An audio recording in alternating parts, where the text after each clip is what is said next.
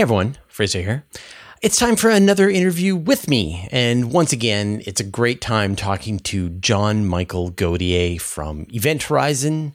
And we had another hour-ish conversation about a wide variety of topics, both what's happening in the news with space and astronomy, but also what are some of the implications of new technology, both on space and astronomy, as well as on our personal fields. What impact is artificial intelligence having on what we do? So it was a wonderful conversation. I always have such a good time talking to John. So here you go. Enjoy. And if you haven't already, subscribe to his YouTube channel. Fraser Kane, welcome back to the program. Good to be back. Fraser, in all of my years in explainery regarding astrobiology, I've never wavered from a single mantra: don't scare the aliens.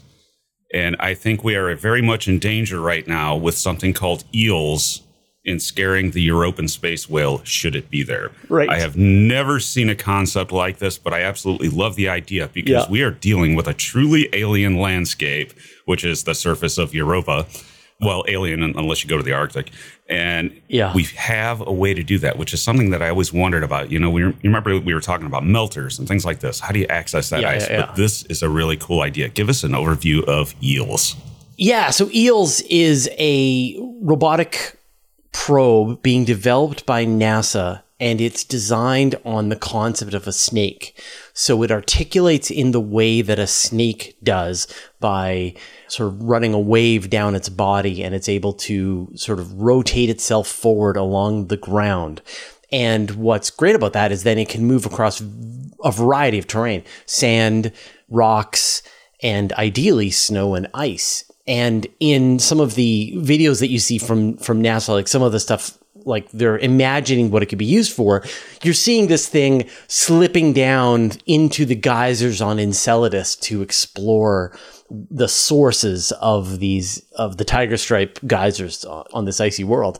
But they actually tested this. So they actually took this to Glacier in Canada, in the Rockies, and tested out the concept. And we're able to prove that, yes, indeed, this thing can locomote, move around. It's got to have a lot more artificial intelligence, its own ability to pathfind. And so you can imagine this thing is crawling around on the surface of Mars or Europa or Enceladus, and it is finding its way around various rocks, climbing up steep embankments, down other things, slipping down into lava tubes to explore. It's a pretty great concept. There's a lot of amazing rover concepts that have been developed. There was one that NASA tested out on the underside of the ice in Antarctica. So they ran this rover like a car upside down around on the ice. And so this could be something that they could test on Europa or Enceladus as well. If you could actually get down under the ice, then you could drive around with, pushed up against the top of the ice. So there's a lot of really great ideas. I mean, people are excited by the helicopter on Mars right now, but there's probably 10 different concepts for flying vehicles that have been proposed for Mars alone, not to mention all the really cool ideas for Venus. So there are some really clever ideas for rovers and flyers and crawlers and jumpers and squirmers out there. Slitherers, yeah. Yeah, slitherers. But it's interesting because it takes a lot from nature.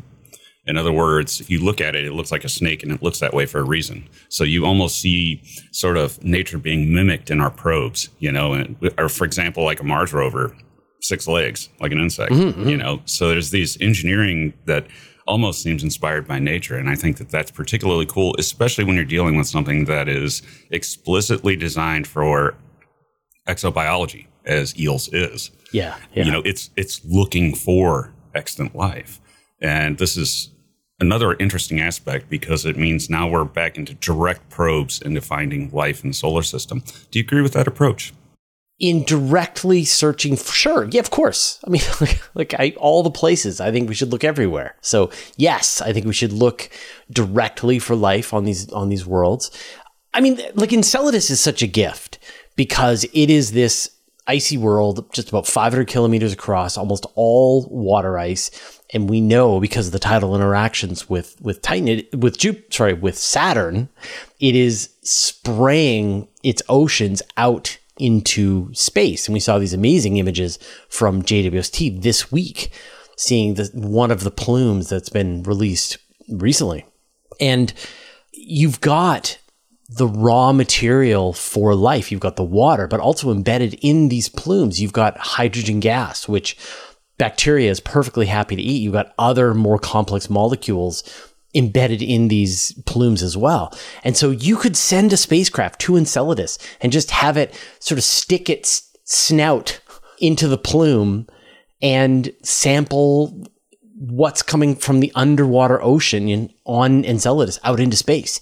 And maybe you could find organic chemicals. Maybe you could actually find life. Yeah, I mean, that's why astronomers are so excited about Enceladus and Europa. I mean, I think Enceladus is more exciting than Europa. Europa's great, but Enceladus, like, we know this water is going to space. We know, and we also know it contains nutrients. I mean, it's already been established. Yeah. So it has bacteria food in it, and it has warm water. Like that place would be completely inhabited if it was on Earth. Yeah, which brings up the question. I mean, if you have the interchange of that ocean underneath the ice shell spraying out into space, so that's one-way interaction. Does the interaction go the other way? And does material from space end up inside the ocean? In which case we find cousins. Yeah, this is one of the questions that astronomers are looking at with Titan. So Titan, we know, has these lakes of liquid methane, it rains methane. And then the surface of Titan is like ice. The mountains and the sand are made of ice, but it also has a liquid ocean underneath all of that ice. So it's like a 3-layer cake. The outer layer is this hydrocarbons, which is like the raw material for life. And then you have the ice layer, and then under that you have a liquid ocean. And it's believed that there are processes on Titan that are shifting these material, that are pulling these hydrocarbons into the center of the world under the ice, and where it's mixing up with warm water, and then it's making its way back out onto the surface, and you've got these cycles. And you could very well be that you have similar cycles on Europa and Enceladus. Like on all of these worlds, their surfaces look very fresh and smooth and not ancient. It means that there are the equivalent of plate tectonics, or some kind of process that is resurfacing them and pulling material from the surface down below and then mixing it back up like a Zamboni. I think like a space Zamboni that is cleaning off the craters in between large impacts. And it's amazing because it's in the case of Europa and Enceladus, it's both of them. We see this active geology, it's this active surface interaction to the point of even cracking open, apparently. And for a short time, liquid water on the surface, for a very short time, and then it refreezes. Right. And it looks like the Arctic, here on Earth, where you get these mishmashes that form and things like that. It's just that they can't keep it liquid on the surface, whereas Earth can. But the idea, though, of getting the eels into the ice. Now, what's the idea there? I mean, does it have some kind of a melter feature or something like that? Or is it just going to go right into the crack? No. And it's going to go right into, so if you look at the NASA videos showing some of their illustrations of what's going to happen, you see the thing slithering down the crevice through the water. As water is upwelling from the interior of Enceladus, you've got this snake bot slithering down to sample closer and closer to the source. I mean, I think power is going to be an issue. Here on Earth, they ran an extension cord to it. I wonder how they're going to maintain the power. If it's going to are they going to keep a tether connected to it? Is it going to have an RTG, which is a fairly big, bulky object? Big, bulky, heavy piece of plutonium. Yeah. I mean, there are some ideas for smaller RTGs, things that will run hotter and faster, but don't have the same kind of half-life. Like, you don't just have to use plutonium-238. There's a lot of options for nuclear fuels if you want to run an RTG, and some can make for a smaller power plant. But yeah, I'm not sure how they're going to keep this thing powered. I mean, Right now they're just testing the locomotion. The other thing, too, is getting rid of the heat, because you're going to affect the local environment if you've got a big hot piece of plutonium decaying there. That's got to go somewhere. Yeah. So you have to wonder about... Well, I mean, you've got water coolant all around you. I think you'll be okay. And it's bound for space. So I think you'll be all right. Still, I worry if we run into the European space whale, it's either going to be terrified by this thing or attracted to it, in which case neither scenario is good. Yeah, or pity us because of our lame technology. Or it sends one of its own. Yeah. Says, all right, you can play it. Yeah, exactly, yeah. And then all of a sudden there's alien eels everywhere, out in the yard like an errant weed. Right. I mean, and the European space whales, of course, would run a very sort of aquatic-based space exploration program. So I think they would be right at home exploring the oceans of Earth. They would be. Now, the harder ones. Ice shell moons obviously are not rare. We have oceans under ice seemingly at a number of bodies, but some of them are going to be much harder to get to and a lot weirder. For example, Ganymede. Has anybody put any thought into how one might explore an ice shell ocean like that? Yeah, so I've been really excited about Ganymede. I'm calling Ganymede the new Europa because it has all the same stuff that Europa does. It is the largest moon in the solar system, so it has the most gravity. It has a thick ice shell around it with a liquid ocean underneath, and the additional thing that it has is that it has a magnetosphere. It actually has an internal dynamo that creates a moon-wide magnetosphere.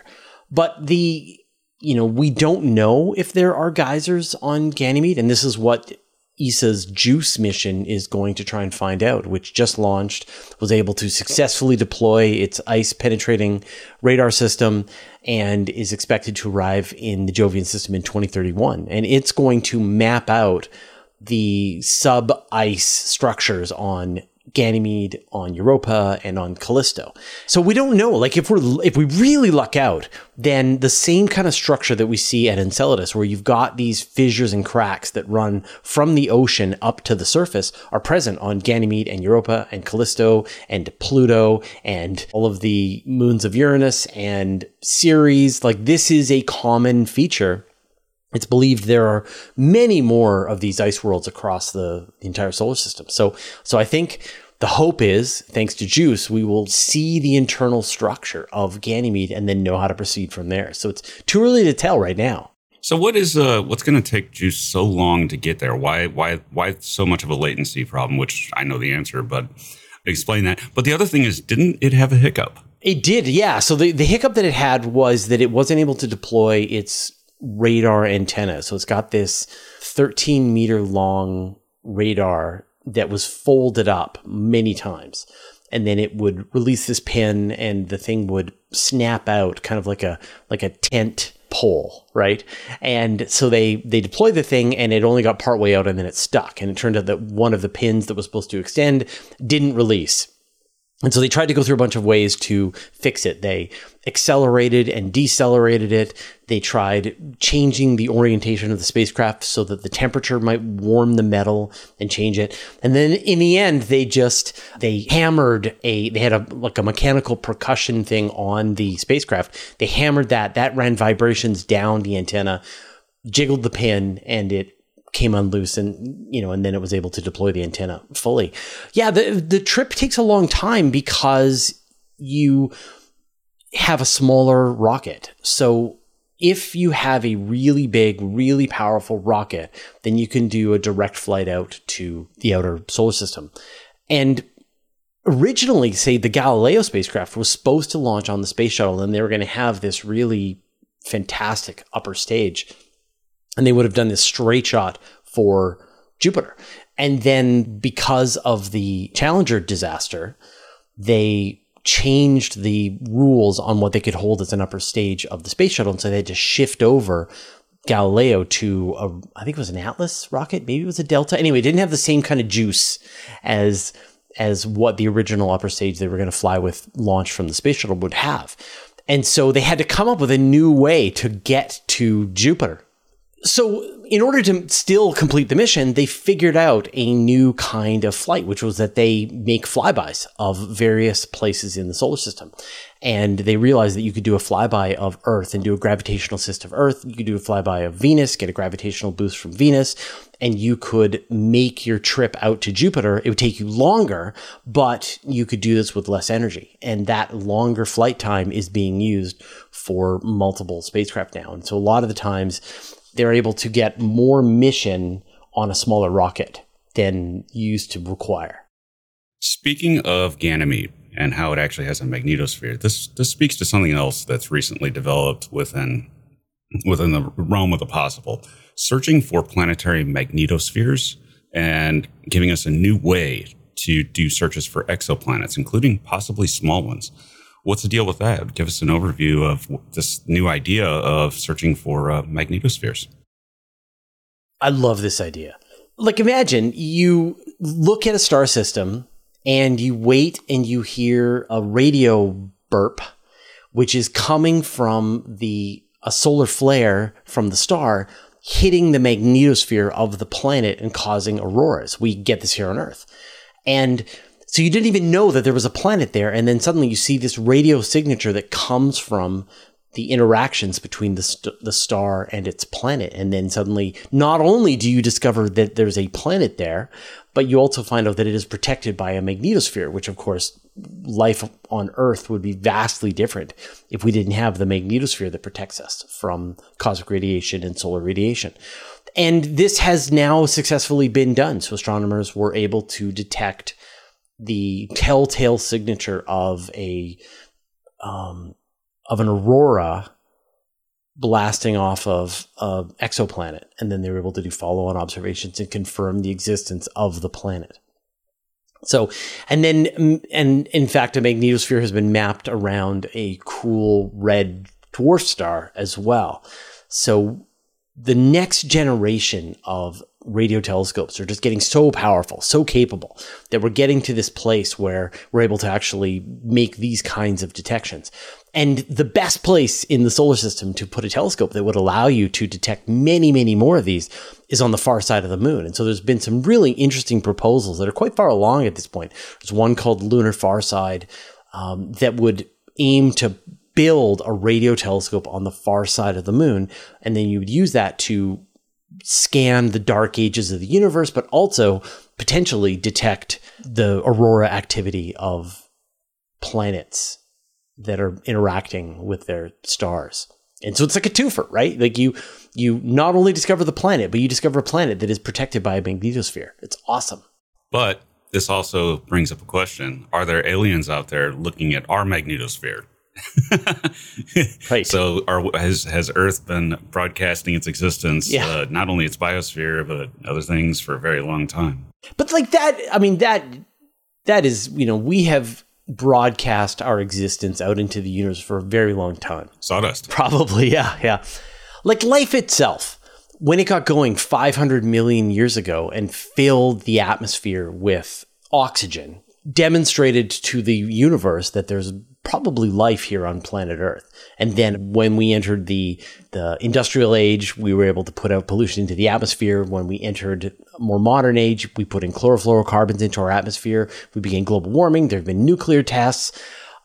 Like the list just goes on of all of the things. But yeah, absolutely, that for however long the Earth's magnetosphere has been present, aliens could be watching our star system and go, oh, there's a planet there. Oh, and it's protected by a magnetosphere. And, oh, it's in the habitable zone. Interesting. We should send some spacecraft to go check it out. Send the Greys. Views on about that. Have you been monitoring the NASA probe into UAP? And if so, what do you think? Barely. That story kind of just broke late this week. And so we just did some initial reporting on it, and I haven't really done too much of a deep dive. The gist that I got was, NASA, like the military has done its probe into UAPs, and then NASA began its own independent probe, and they had 16 experts, including a bunch of scientists and Scott Kelly, which is awesome.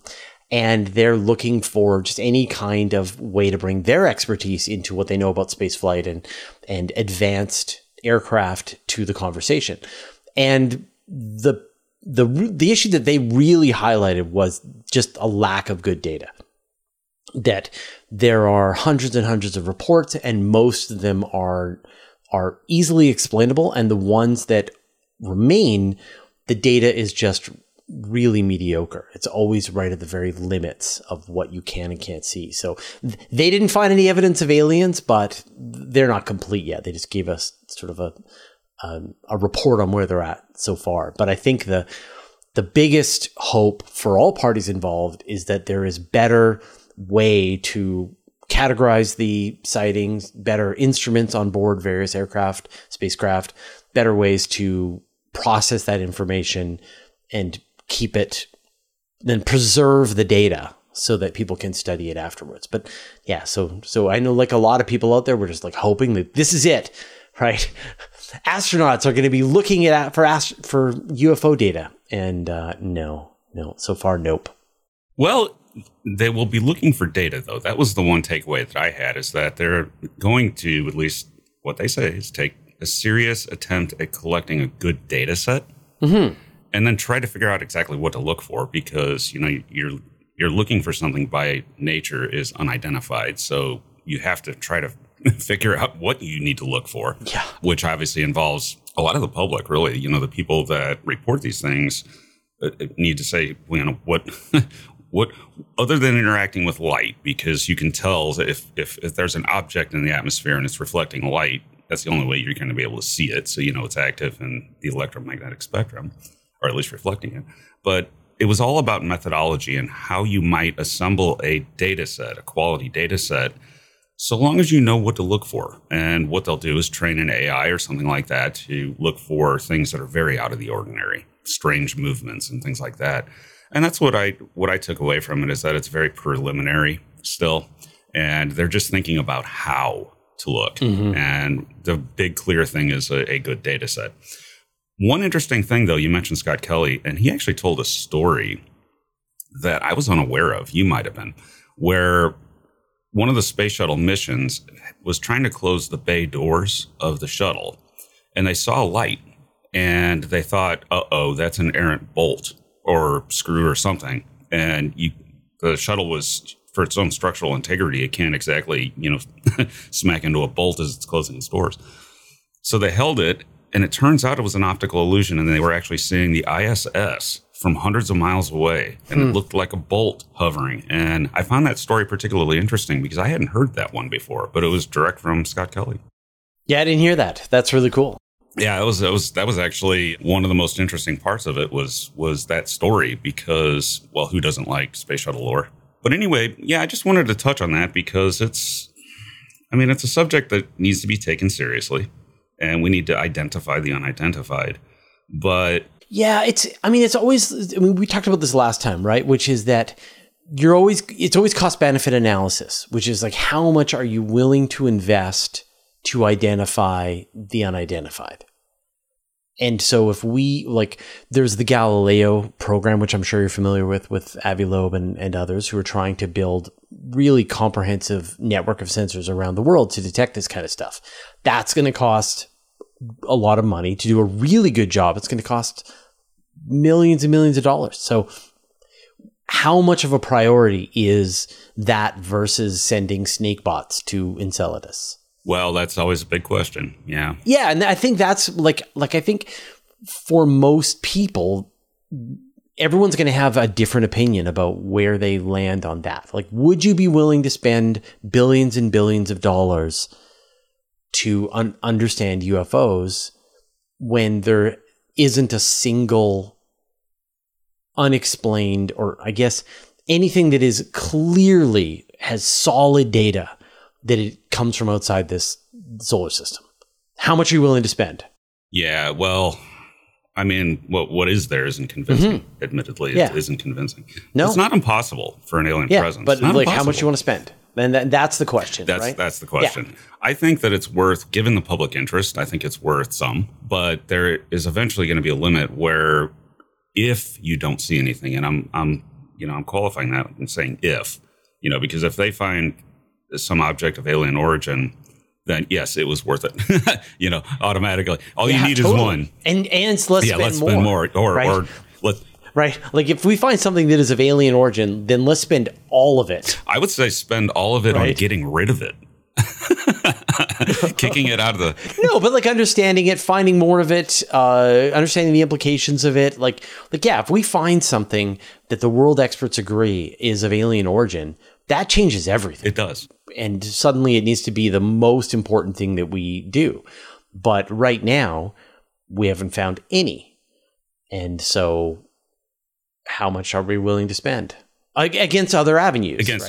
How much do we spend? How much do we spend on eelbots, and how much do we spend on searching for technosignatures, and how much do we spend on SETI, and how much do we spend on examining the atmospheres of exoplanets? And like some are very like slow and steady, kind of boring. Like, yeah, you examine the atmosphere of an exoplanet. We get better and better at it. We detect the presence of oxygen, and we compare it to other chemicals, and we can say with some level of uncertainty that there is some kind of life on this planet.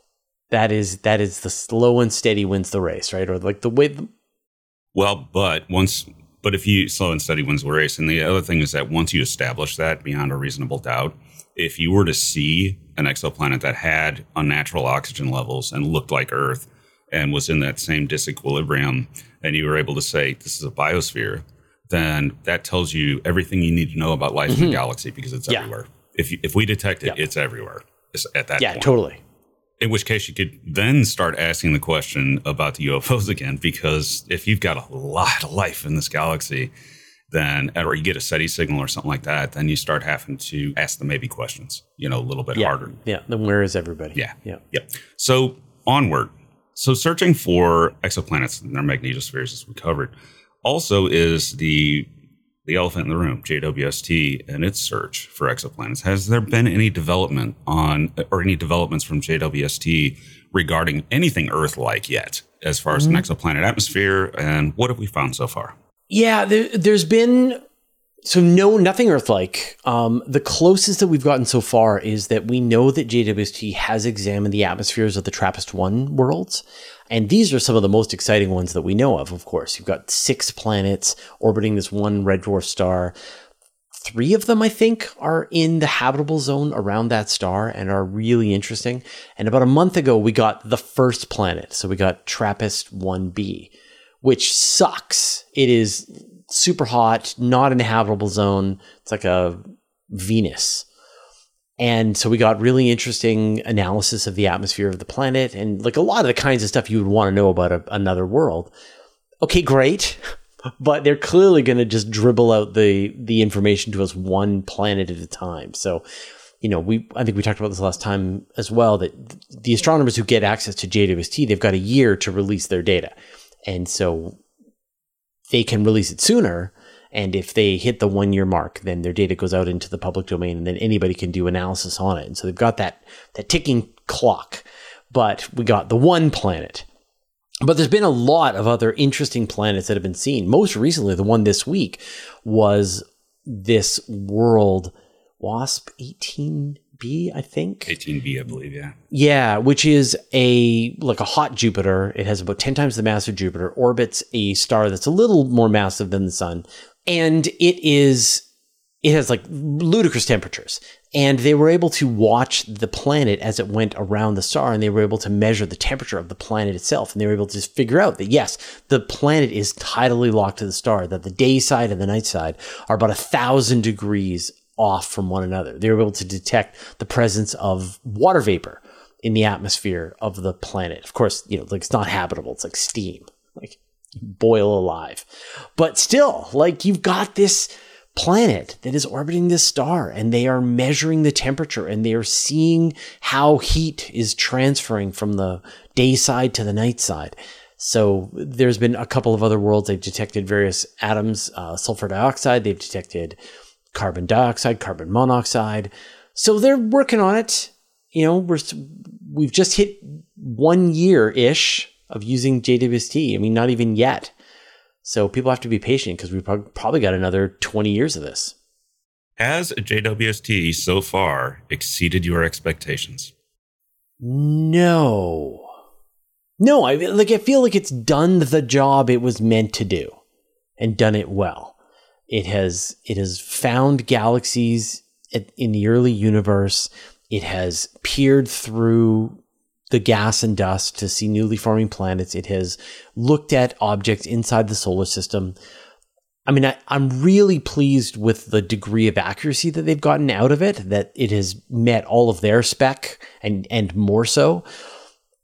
And like whenever you have a powerful new telescope, you're going to find new things and you're going to overturn upheld theories and you're going to just like push your science farther. So I'm not like, this is just what you get every time. Like when the Vera Rubin telescope comes online, when the Nancy Grace Roman telescope comes online, when the extremely large telescope, the Giant Magellan telescope, Euclid, like there's all these next generation telescopes coming, each one designed for a very specific job, then it's going to dump the Lego blocks in front of you.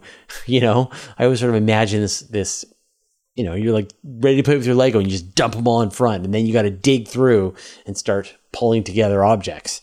And so the scientists are going to have to start digging through all this data. It's like a fire hose at this point. Yes, but data is good. And as much of it as you can. Data good. More data better. Yes. Franken telescopes. The idea of not only launching new telescopes like the Nancy Grace Roman, which is a repurposed spy satellite mirror of all things.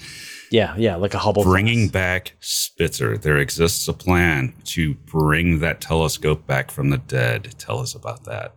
Yeah, so the Spitzer Space Telescope was a long-running telescope, and it was into the far infrared, so even beyond what JWST does. And it was able to do that because it had liquid nitrogen coolant on board that was able to cool its sensors down to just a few degrees above absolute zero. So it was able to observe the universe and it didn't have the size of JWST, but it had that ability to see those wavelengths. And then it ran out of the coolant and it switched to a warmer phase where it tried to stay as cool as it could based on the ambient temperature of the universe and observed for a few more years after that. And then it finally died.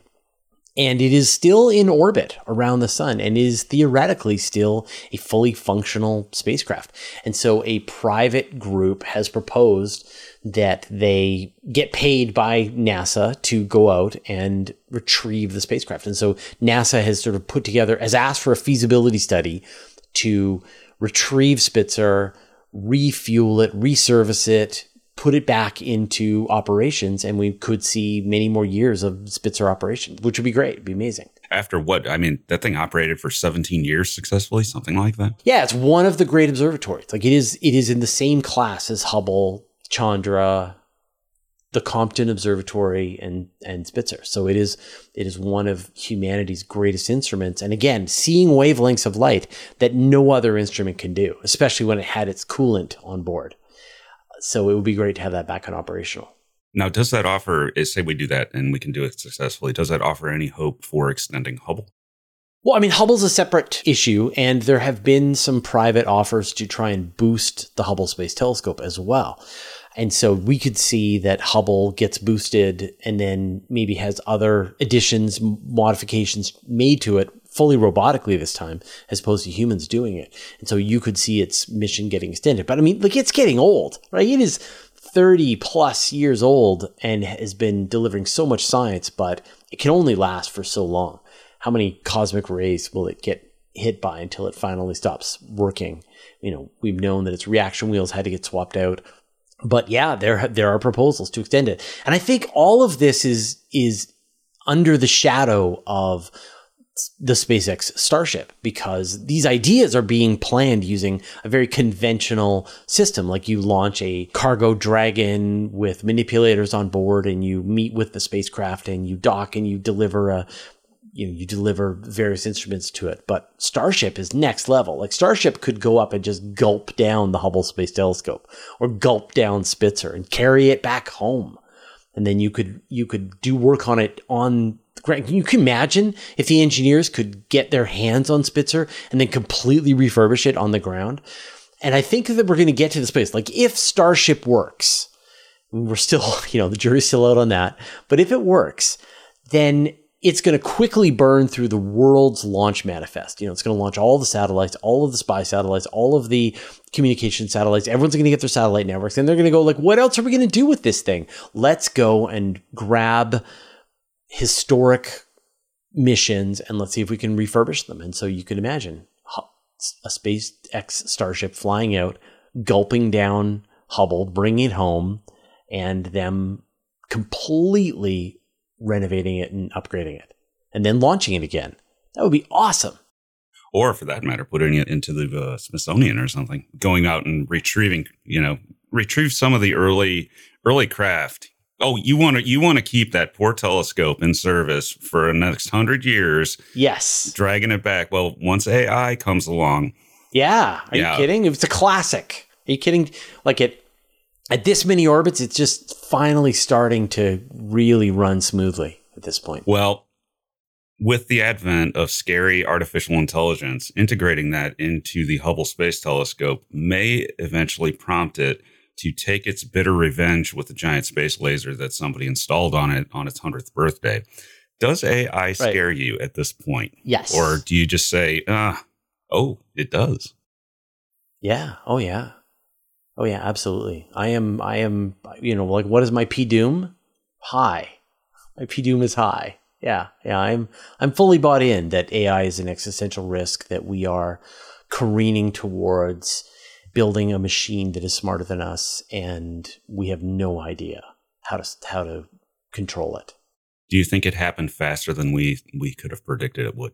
Yes. It seems to me to have happened about 20 years faster than I thought. Yeah. I mean, I think nobody expected the transformer model to be so effective that you would get these kinds of capabilities arising out of it. And each, like, it's hard to keep up on top of it. Like, I spend a lot of my time every week staying abreast of artificial intelligence news. And it's amazing how quickly this stuff is coming fast and furious. Like we could stop, like OpenAI or Google could stop training models today, and we would probably spend 10 years digesting what they've done. Just having this technology make its way into every single part of its operations. Well, that's one of the aspects that scares me is, all right, so we sit there and we monitor space news for our living and science and technology news. And the thing is that it's not so much that it's speeding up. It's also exponentially growing. The amount of AI articles that I read each week is far more than it was 2 years ago. And it's all relevant news that, Do you mean news about AI as opposed to articles written by AI? Or by AI, and which is going to become impossible to tell at some point. Well, I mean, this is already a gigantic problem for the two of us, because there are channels across YouTube, and Kyle Hill made a fantastic video about this, that are just gibberish, that are an hour and a half long of beautiful images from space written by artificial intelligence. And it's just this nonsensical gibberish that goes on for an hour and a half and has 2.5 million views. It does, because the algorithm thinks it's legit.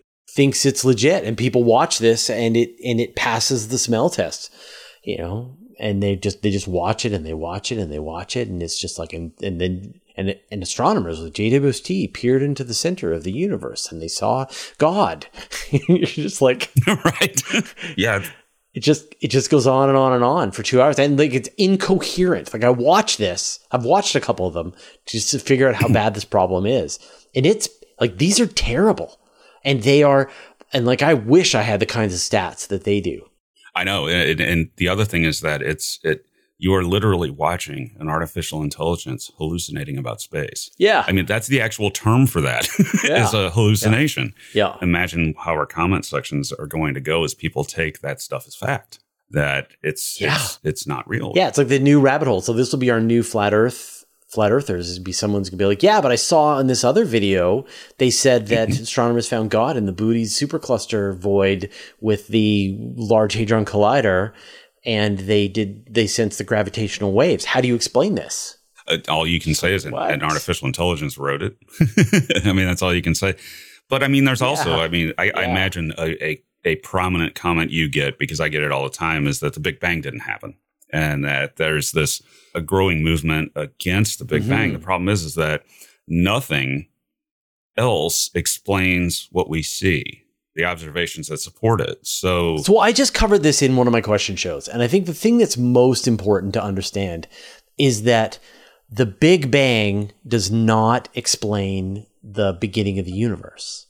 The Big Bang is about after the beginning of the universe. The Big Bang just says galaxies are moving away from us today, so they were probably closer in the past, right? And the analogy that I always use is you're driving down the road and you see a car coming the other way and you go, that car, it came from that way.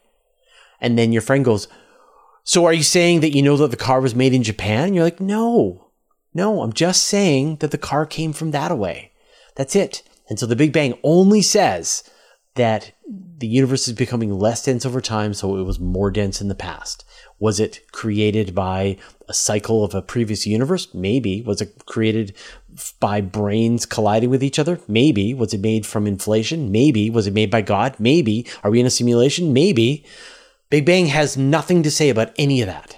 Well, that's a mistake that's made, but also that when the idea of the Big Bang first came out was starting to be formulated by Lemaitre and those guys, based on originally on observations by Vesta Slipher of redshift, that these galaxies are, they're moving away. And that's where it started. But there was a lot of blowback from the scientific community against the Big Bang initially. And people like Fred Hoyle never gave up the steady state theory. Yeah, I mean, the very name Big Bang is a insult by Fred Hoyle. Yeah. Yes. And that, so it was never monolithic. It's just that it's congealed around it because there is so much evidence of the Big Bang at this point. But that doesn't mean that we fully understand the aftermath and what unfolded. That's still open to a large degree because there's just no observations. Yeah, I mean, there are beautiful, beautiful pillars of evidence that hold up the Big Bang, that the universe is less dense today and was more dense in the past. That you see galaxies moving away from us in all directions, that you see the ratios of hydrogen to helium in the universe, as well as lithium, beryllium, other trace elements, that you see the cosmic microwave background radiation, that you see large-scale structures in the universe at different times looking as if they are being pulled together by gravity. These all show that the universe is getting less dense over time. And it only lets you get back to a few milliseconds after the beginning of the universe. But what came before that? No. But yeah, like JWST, people are definitely quite excited by the observations of JWST, seeing these impossible galaxies that are too big too soon. And they're hoping that finally their pet theory for the beginning of the universe, or how they're going to overturn the Big Bang, will come true. And unfortunately, their theory has to explain all of those other pillars that we see in the universe as well. Like, great. Explain the abundances of the different elements, explain the cosmic microwave background radiation, explain that galaxies are moving away from us in all directions, fit that in within your theory, and then make some predictions about if we look in some weird way, we should see something about the universe. Then Nobel Prizes all around. We also don't do ourselves any favors when we start branding things like a crisis in cosmology. When in fact, no, that's the good stuff. That's a discrepancy. Yeah. The discrepancy tells you new physics might be found here. And I think those apocalyptic terms like crisis don't do us anything. I love it. I think it's great. I love it. Yeah. Like, I no longer care. Like, I just don't care to convince people who are unwilling to look at this kind of stuff scientifically and who appreciate that as new evidence is gathered, you shift your perception of what's going on. All science is a learning experience. Like this, forever. Yeah. All science is a process, and that's why you get it's safe to drink coffee. It's not safe to drink coffee. It's safe to drink coffee. Is it safe to drink coffee? Like, that's because scientists are doing studies and they're finding their way towards the truth. Ideally, they're trying to study the data, and they're trying to build these theories. And one group will realize that another group made a mistake, and then they'll fix that mistake. And so I think it's fine. And I think, I mean, it's almost like it's clickbait, right? Like you say, this is a crisis in cosmology. What do you mean by the word crisis? Well, what I mean is amazing, exciting opportunity to discover new physics about the universe. Well, the other thing too is that that's what excites scientists, is when you find that stuff, the discrepancies. Yes. That's where they get excited, because that's where new work is ultimately. Yeah, and that's the other comment that I'm sure we both get is that someone will say, well, scientists are so set in their theories, they don't look at new evidence, they treat this almost like it's a religion, and like that couldn't be more wrong. They can't wait to be wrong, because that means that you learn a little bit more about the universe, how it truly is when you are wrong. Scientists love it. And I think that the public doesn't appreciate that. It doesn't understand how wonderful it is to be wrong. And we get moments of this, like I don't know, like you think you've left your keys somewhere. And you're absolutely certain that you left your keys in this place, and suddenly you find them somewhere else. And you're like, oh, I'm so glad that I did find my keys. They're not lost. But yeah, I think scientists really enjoy this process because it gives them glimpses into how the universe really works. And we would much rather move forward in the universe knowing reality than some preconceived notion about how things work. Just keep an open mind. Where it gets really good is when you're looking at one thing and you answer that, and then all of a sudden something else clicks. Yeah.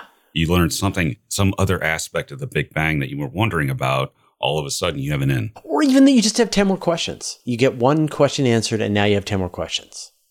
That's also exciting. New mysteries.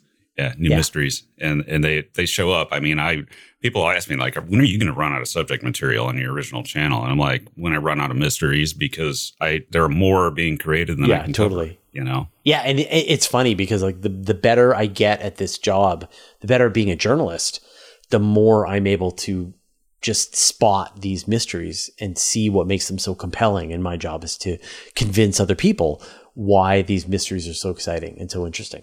My favorite part is when you run across something in the history of astronomy after all of our decades of amateur astronomy and all that you didn't know about. Mm-hmm. For example, there was I believe an observation by IRAS back in the 1980s where apparently they caught in a protoplanetary disk of two planetesimals hitting each other. And it caused a huge infrared flash that lasted for a year. And the scientists, measured it for a year. And I was around at that time. I did not hear about that. I didn't see it in Sky and Telescope. I didn't see anything about it. I'm sure I reported it on it, but it doesn't, I don't remember it offhand. Well, this would have been around 1986 somewhere. Oh, okay. So this might, this is when we were, watching Carl Sagan. Right. So just finding those kinds of things that you didn't know about that remain somewhat mysterious, but cool, because what are the chances of just having to look right there and see that? But that happens. Another one would be, apparently there was an observation in the 90s of a flash on the backside of Jupiter that reflected off of one of the moons. And the researchers caught it, and the best guess is that this was lightning, giant lightning bolt that actually flashed off of, I think, Io, and was actually seen as a brightening. And it's those stories from within the history of astronomy, these little anomalous, weird things that populate it that really excite me. But the thing is, they're happening every day now in astronomy. I mean, there's so much unexplained. Like AI, it's too much to stay on top of. And it's going to get worse as AI integrates itself into the study of astronomy. Oh, yeah. Oh. I mean, imagine just what we have now, being able to search data sets. And you think about poor Clyde Tombaugh sitting there with this blink comparator, discovering Pluto painstakingly in these photographs. A computer can do that in seconds. Yeah, you send a machine learning algorithm into today's Vera Rubin data, all however many petabytes were downloaded today, and say, what interesting thing happened today?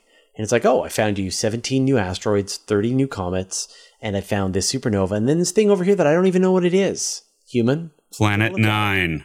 Yeah, I found you Planet 9. Yes. Well, I almost expect that, because if it's there, it's going to find it with especially with the Vera Rubin telescope. Yeah, there if it's going to exists, Vera Rubin will find it. Yep, if it does. And then if it doesn't, then we get to ask the question is, why are all those asteroids skewed like that? That seem to indicate it. And there's nothing remember there. That primordial black hole idea that's ridiculous? The primordial black hole idea. Yeah, that actually scares me worse than the presence of an alien civilization. So say we have aliens here. To me, that automatically means we live in the zoo hypothesis by virtue of their superior technology. So that's about the scariest thing. We've agreed this before, that the one that we both fear.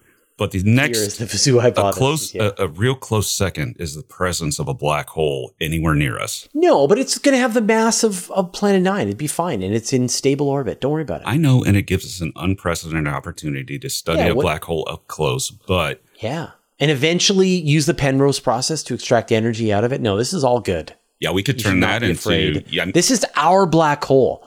This has been a teammate since the formation of the solar system. It's ready to help. It just is waiting for us to fly out and introduce ourselves. Well, there's the idea of a Kugel blitz, where you could actually use a black hole like that to power a starship. You know, and ideas like 100%. That, far future ideas. So it would be a fortuitous thing to have a black hole in the solar system of that size. But I still can't get past the gargantua.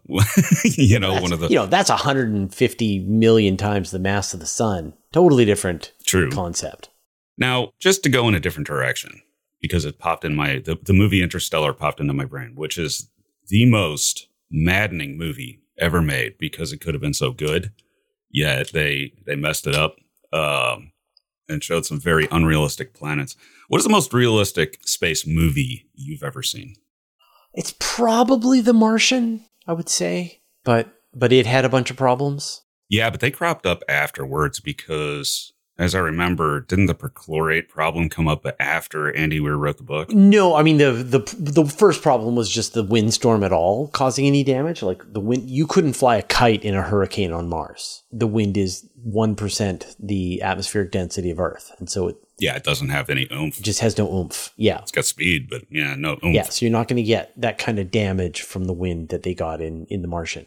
And then the other thing, and this is the part that's weird, is at the very end, the way he uses to fly out of the spacecraft by knocking a hole in his glove is the thing that Andy Weir ridiculed in the book as a bad idea, and they came up with a much better idea. And yet, I don't know why they didn't use it. So in the book, he used a fire extinguisher. And in the movie, he punctured a hole in his glove, which would be really difficult to fly with. Great. Both a great movie and a great book, though. I really enjoyed them both. Yeah, but I think like just the level of detail. I mean, what is great is that Andy Weir put in the work, did the math, and came up with a lot of really clever ideas that had never been thought about before, but implemented them in book form. And then they made the movie, and I'm going to watch it tonight. I'm excited again. I'm going to go watch that with my wife tonight, I think. Yeah, I might do the same because it's been a while since I've seen it. Yeah, and it's so good. And the thing is, I think I only saw the movie once. And I love the attitude of everybody in the movie. Like we just finished watching Ted Lasso, and it's like such a heartwarming show. And everyone is competent and everybody is nice. And in The Martian, right? Everybody is competent and everybody gets along well, and yet they have just enormous problems to overcome. But they do it through competence, which I love. Yes, yeah, that's the nuts and bolts sci-fi, essentially. Well, everybody take a look at Universe Today. Fraser's been doing that for many, many years. Almost 25. Almost 25 years of Universe Today. And then also Fraser's YouTube channel under his own name, which needs no introduction. We all watch it. Everybody check that out. And we are out of time. Fraser, I hope and sign up to my newsletter. Oh, yeah. Newsletter. Universetoday.com/newsletter. And what does the newsletter cover? What do you get? So it is an overview of every single space story that I've seen this week. So it's sort of broken up into a couple of chunks. The main chunk is a nice picture and description of each interesting story that we looked at and we're covering on Universe Today. But then I also have this laundry list of all of these other links that I saw to press releases and other people's reporting of really interesting stories. So it's like the most comprehensive list of everything that I thought was relevant this week in space. My hope is like if you're signed up to a bunch of newsletters and you had to choose one, you had to pare it all down to one, that would be the one. Mine. And tell them what it costs. It's free and there's no ads. It's free. Yeah, totally free. It's no Substack. I'm not going to ask you to subscribe. Completely free. And there's no AI. No. So we are playing around with ChatGPT, but in the most mundane ways. So we have a gadget that we've coded up with ChatGPT that compares one article, essentially fixes orphaned articles that are in our database. And so it finds one orphaned article and asks if this is a duplicate of this other article over here. And if it is, then we merge the two together. So the joke that Chad, our programmer, uses is like, I don't need a robot to do this job, but I want to make a robot do this job. Well, for mundane tasks, I have no objection to how we use AI right now. It's just that if eventually it gets to the point where if you're writing an article using Chat GPT, you have to fact check it anyway. Oh, it's as a writing tool is worthless. Like as an actual gadget that you could use to create text for a news website, it has no place. You could use it as a brainstorming partner to maybe suggest some avenues for additional resources that you haven't thought of, but that's about it. No, I every time I've tried to see if I can see how good it is to summarize stuff, it's pretty bad. So don't worry. And it has no voice, it has no. No, I know. Yeah. Like every time I write it, know. every time I have it summarize something, I'm like, oh, this is just so anodyne. This is awful. So yeah, don't worry. Canned. Yeah, totally. No heart, no soul, exactly. No heart. But I mean, this is just wait for 2 papers down the line. Yeah. Well, by the end of the year, who knows? Yeah. Maybe it'll have more heart and be more compelling. Yeah, it's inevitable. Yeah. It is inevitable that it will be dramatically better eventually. At almost everything. Where I think the problem is that it's going to have problems when it has to interact with the real world because robotics is behind with that. Did you see the video where someone had a large language model learn to play Minecraft? How good did it do? Yeah, and it really well. Really? And it built up a bunch of tasks. So it had to learn how to play the game, and then it started to discover recipes and started to explore the world and gave itself goals, building, fight an ender dragon, things like that. Yeah. So it has the capability for the first glimpses of agent-like behavior. And then the other video that I saw was this AI learning to make a dog walk, one of those robot dogs. And you just watch it squirming around on the floor. And over the course of about an hour, it's running around the room. That's how it goes for me when I get up. Yeah, exactly. So I think, feel free to move the goalposts as many times as you like, and AI will continue to squarely kick balls through the goalposts every time. As it will. It's a brave new world. Yeah, it's coming fast and furious. And by the next time we talk, Fraser, it may be 2 AIs that sound identical to us, and it's only a few months from now. Yeah, exactly. Thanks, Sean. You can get even more space news in my weekly email newsletter. I send it out every Friday to more than 60,000 people. I write every word. There are no ads, and it's absolutely free. Subscribe at universetoday.com/newsletter. You can also subscribe to the Universe Today podcast. There you can find an audio version of all of our news, interviews, and Q&As, as well as exclusive content. Subscribe at universetoday.com/podcast or search for Universe Today on Apple Podcasts, Spotify, or wherever you get your podcasts. A huge thanks to everyone who supports us on Patreon and helps us stay independent and keeps ads at a bare minimum. Thanks to all the interplanetary researchers, the interstellar adventurers, and the galaxy wanderers. And a special thanks to Antonio Lofilara, Dustin Cable, Just Paul Davis, Vlad Shiplin, Jay Dennis, David Giltinan, Modso, George, Jeremy Mattern, Jordan Young, Tim Whalen, Dave Veribioff, Andrew Gross, and Josh Schultz who support us at the Master of the Universe level. All your support means the universe to us.